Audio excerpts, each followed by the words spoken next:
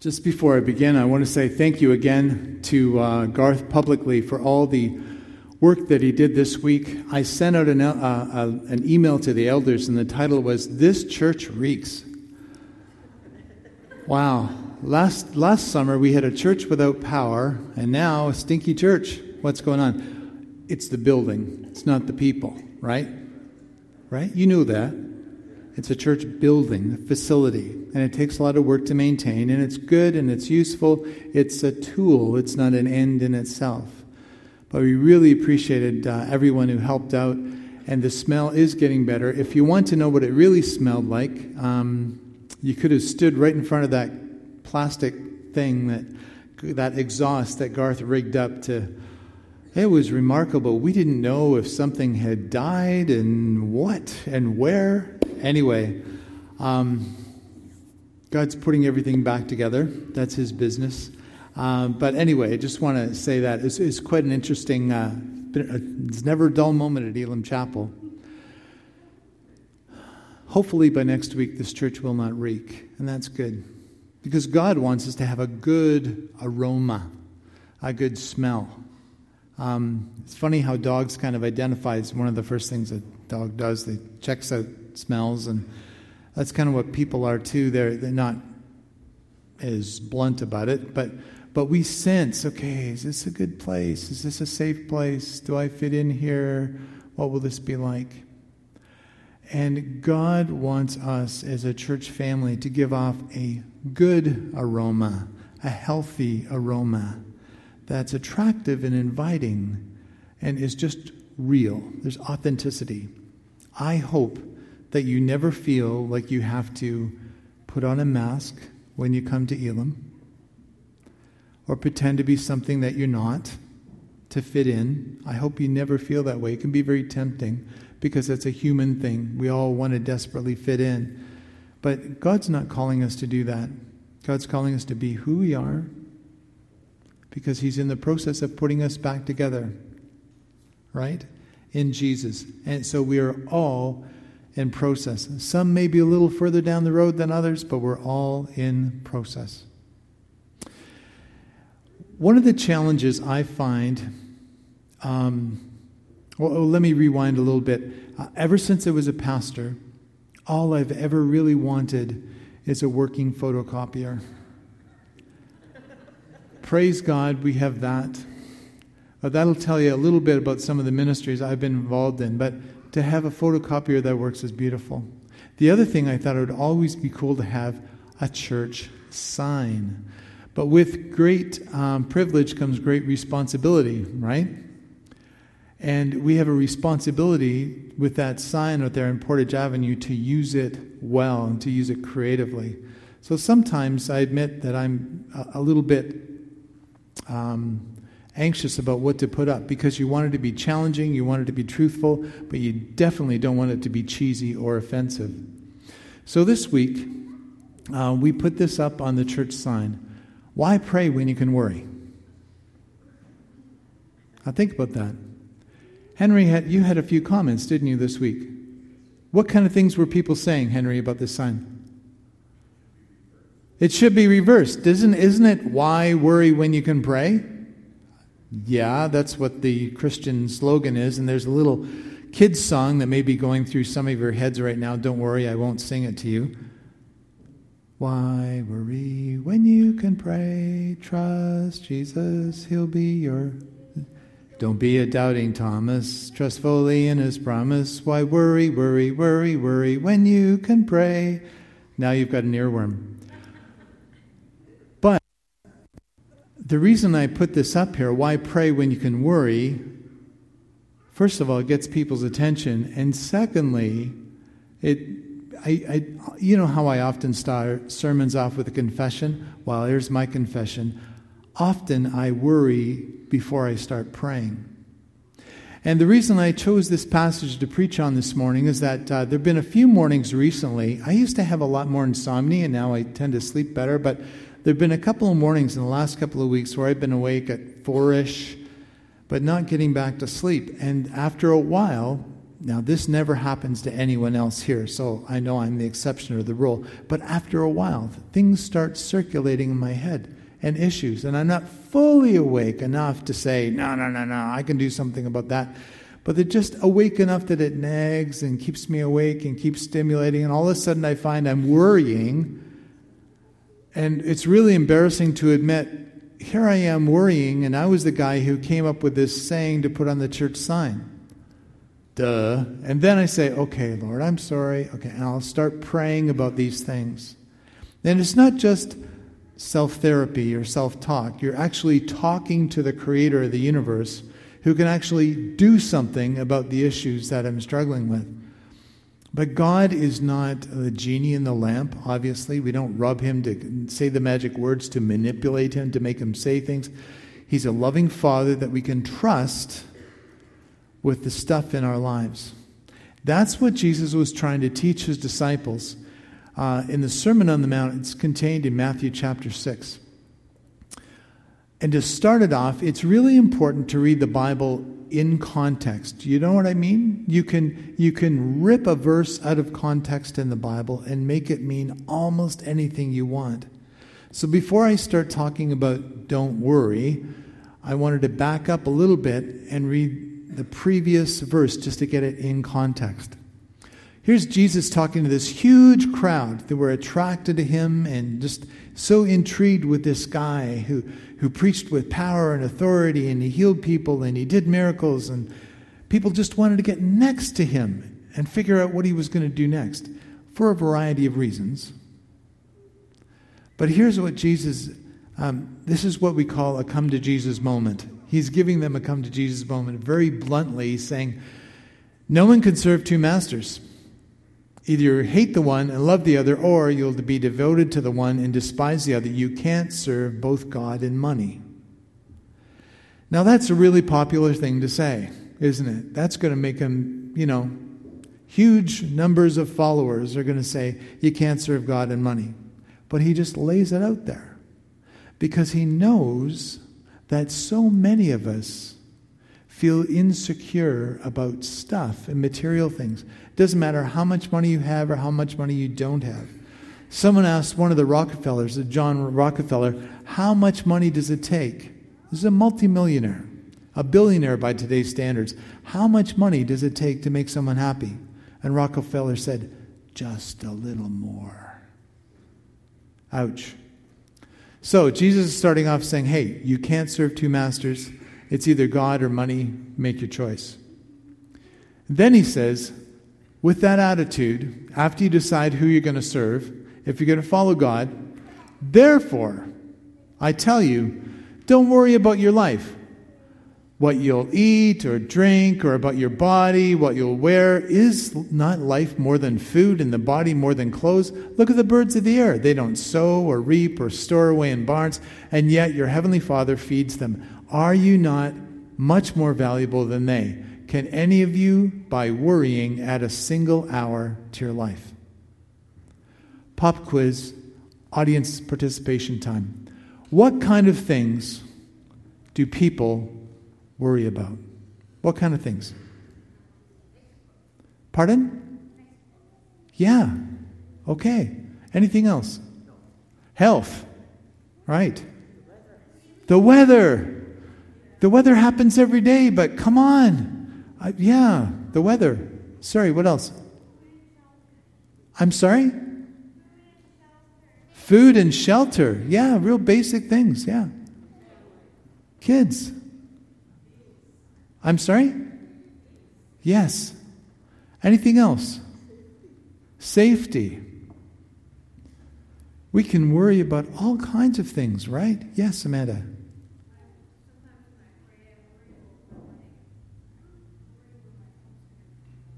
Right. So your security, yeah? We can worry about all kinds of things. Sometimes we can even worry about, am I worrying too much? Or should I be worried? Maybe I'm not worrying enough. And we just tie ourselves into all kinds of knots. And what Jesus is trying to say here, and this isn't just a platitude, this is something that I really hope we can go home with today. We've got a choice. We either pray or we worry.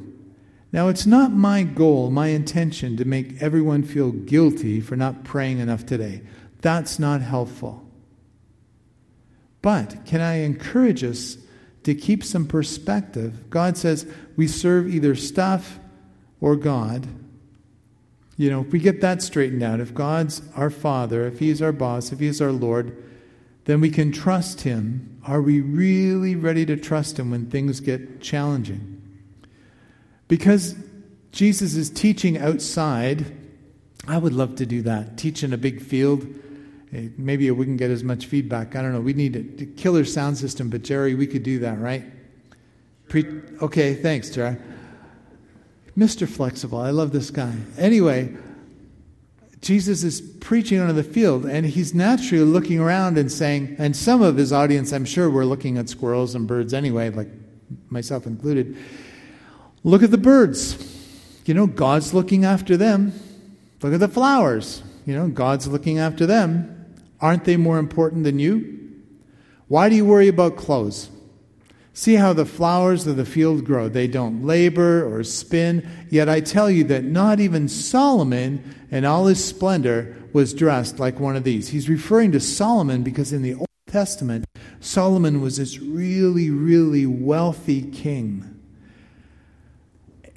Israel was at the peak of its height and popularity and power at that time, and all kinds of other monarchs were coming and consulting Solomon because he was so wise and bringing him gifts from all over the known world. Solomon was loaded. By today's standards, he would have been a billionaire. He was just loaded. But even Solomon, in all his glory, wasn't dressed like one of these wildflowers.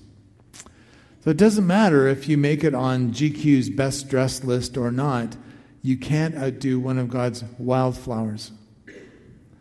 If that's how God clothes the grass of the field, which is here today, gone tomorrow, is thrown into the fire, will He not much more clothe you, you of little faith? So don't worry, saying, what should we eat? What should we drink? What should we wear? I don't have a thing to wear. Don't worry about that. For the pagans, the people who don't follow Jesus, the people who aren't awake to God, do they walk after these things? Do you know what they do? They run. Made you look. They run after all these things. And your Heavenly Father knows that you need them. People are desperate for these things. They're obsessed with these things. How do I look? Does this shirt make me look fat? No, your body makes you look fat. Okay, I'll try a different size. I said shirt, not dress, okay? You know why? But all these things, we obsess over all these things and needing things. And it's true, like was said, many folks in our city just worry about basic food and shelter. Your Heavenly Father knows that you need them. Worrying's like a rocking chair. It gives you something to do, but it doesn't get you anywhere. That's the problem with worrying. It takes up so much of our headspace, so much of our internal energy. We keep cycling over and over and over and over again, and it never seems to end. It's like if you leave something in the dryer. You ever wash a pair of running shoes in the dryer and they go thump, thump, thump, thump, thump, thump, thump, thump, thump. Well, we've got a choice. We can either let this stuff cycle around in our minds, or we can say, Papa, all this stuff I'm going to commit to you. When Luann and I were first married, someone gave us some very wise advice. She said, when you have worries and concerns, what she did, she would write them down on a piece of paper, and she'd put them in a shoebox under her bed. And labeled on the shoebox, she wrote, "In God's hands." So you write it down, you admit that it's real, you admit that it's reality, and you put it somewhere, you mentally put it somewhere and commit it to God. Now, what happens when the notes sneak out of the shoebox? and they pitter-patter across the floor in the middle of the night and try to get into your head. What do? Back in the box. You say, no, Lord, I already committed that to you. Back in the box. It might sound simple, but it's not easy. Sorry. If you want simple, come to Rick. If you want easy, no. But that's what we have to do. We have to keep committing these things to God. That's why Jesus said, seek His kingdom, seek God's kingdom, seek His priorities. That's what it means. And His righteousness. Go hard after that. Lean into God, okay? And He'll lean into you. All these things will be given to you as well. Why? Because your Heavenly Father knows what we need. He knows. I don't know if you have any experience with a trustworthy earthly father. I don't know any perfect earthly fathers. Hopefully, you have someone in your life, some kind of stable adult in your past history, to show you, give you an idea what a loving God is like. And if you don't, God, the Creator, very much wants to show you what He is like and reveal His heart to you. But when we put His kingdom first, when we chase after Him, when we say, no, God, I want you to be number one, you're the boss, and we pursue that, all these things will be given to you as well. Therefore, Jesus says, don't worry about tomorrow, for tomorrow will worry about itself. Each day has enough trouble on its own, right? Each day has enough trouble of its own. So why make more? Why make more for ourselves? Here's a solution to worrying from Philippians chapter 4. Don't fret or worry. Instead of worrying, pray. Let petitions and praises shape your worries into prayers. Let's just pause that right there. These verses are from the Message, Eugene Peterson's version, and I love the way he does this. He says, if you got worries flying around in your head, then let these prayers shape your worries into prayers. Lord, I'm not sure if I can make the rent next month. Okay. Please, I trust you to provide that I can make the rent next month. Lord, I'm not sure if I'm going to make payroll next month for my business. God, my business is yours, and I give it over to you. You see how it is? That's how it works. Now again, we're not dealing with Aladdin's lamp here right now, okay? But we can trust the Father to provide in His wisdom and His timing for what we need. So let petitions and praises shape your worries into prayers, letting God know your concerns. Now, why do we have to pray? If God knows everything, why can't He just read my mind? Of course He can. It's good for us to express our need for God because we grow in dependence upon our Father. We build spiritual muscles, like the pipes there. That's what we do when we pray, when we trust God. Letting God know your concerns before you know it. And this is true. This really happens. As we take these worries, we shape them into prayers and lift them to the Father. Before you know it, a sense of God's wholeness, everything coming together for good, will come and settle you down. It's wonderful what happens when Christ displaces worry at the center of your life. I was talking to somebody about this before the service. You know, when Jesus is the center of your life, everyone's full of something, right? So you can be full of worry or you can be full of Jesus. We got a choice. We have a choice. If it's not worth praying about, is it worth worrying about? Maybe that's a question we should go home and ask ourselves this week. If it's not worth praying about, is it worth worrying about? Okay? Let me see if we can get this right. Why worry when you can pray, right? Is that how it's supposed to go? Let's commit this to God. I'm sure everyone came in here carrying something.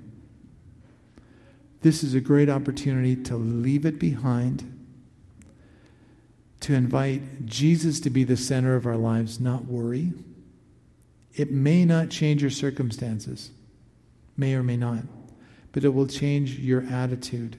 It will give you strength to cope whatever circumstances you are in. Okay? And that's what walking with Jesus is all about. Let's do this. Heavenly Father, we commit ourselves to you in Jesus' name. Thank you for birds and flowers that you care about. We're a lot more important than the birds and flowers, so we know that you'll provide what we need. Father, we confess our fear and lack of faith and our need to control things ourselves. Lord, we surrender to you. We commit ourselves to you today. And for all the folks who came in here carrying stuff, I pray that you would help us to leave it here with you. And we invite Jesus into the center of our lives to displace worry. As our loving Father, we commit all this to you in the name of Jesus. Amen.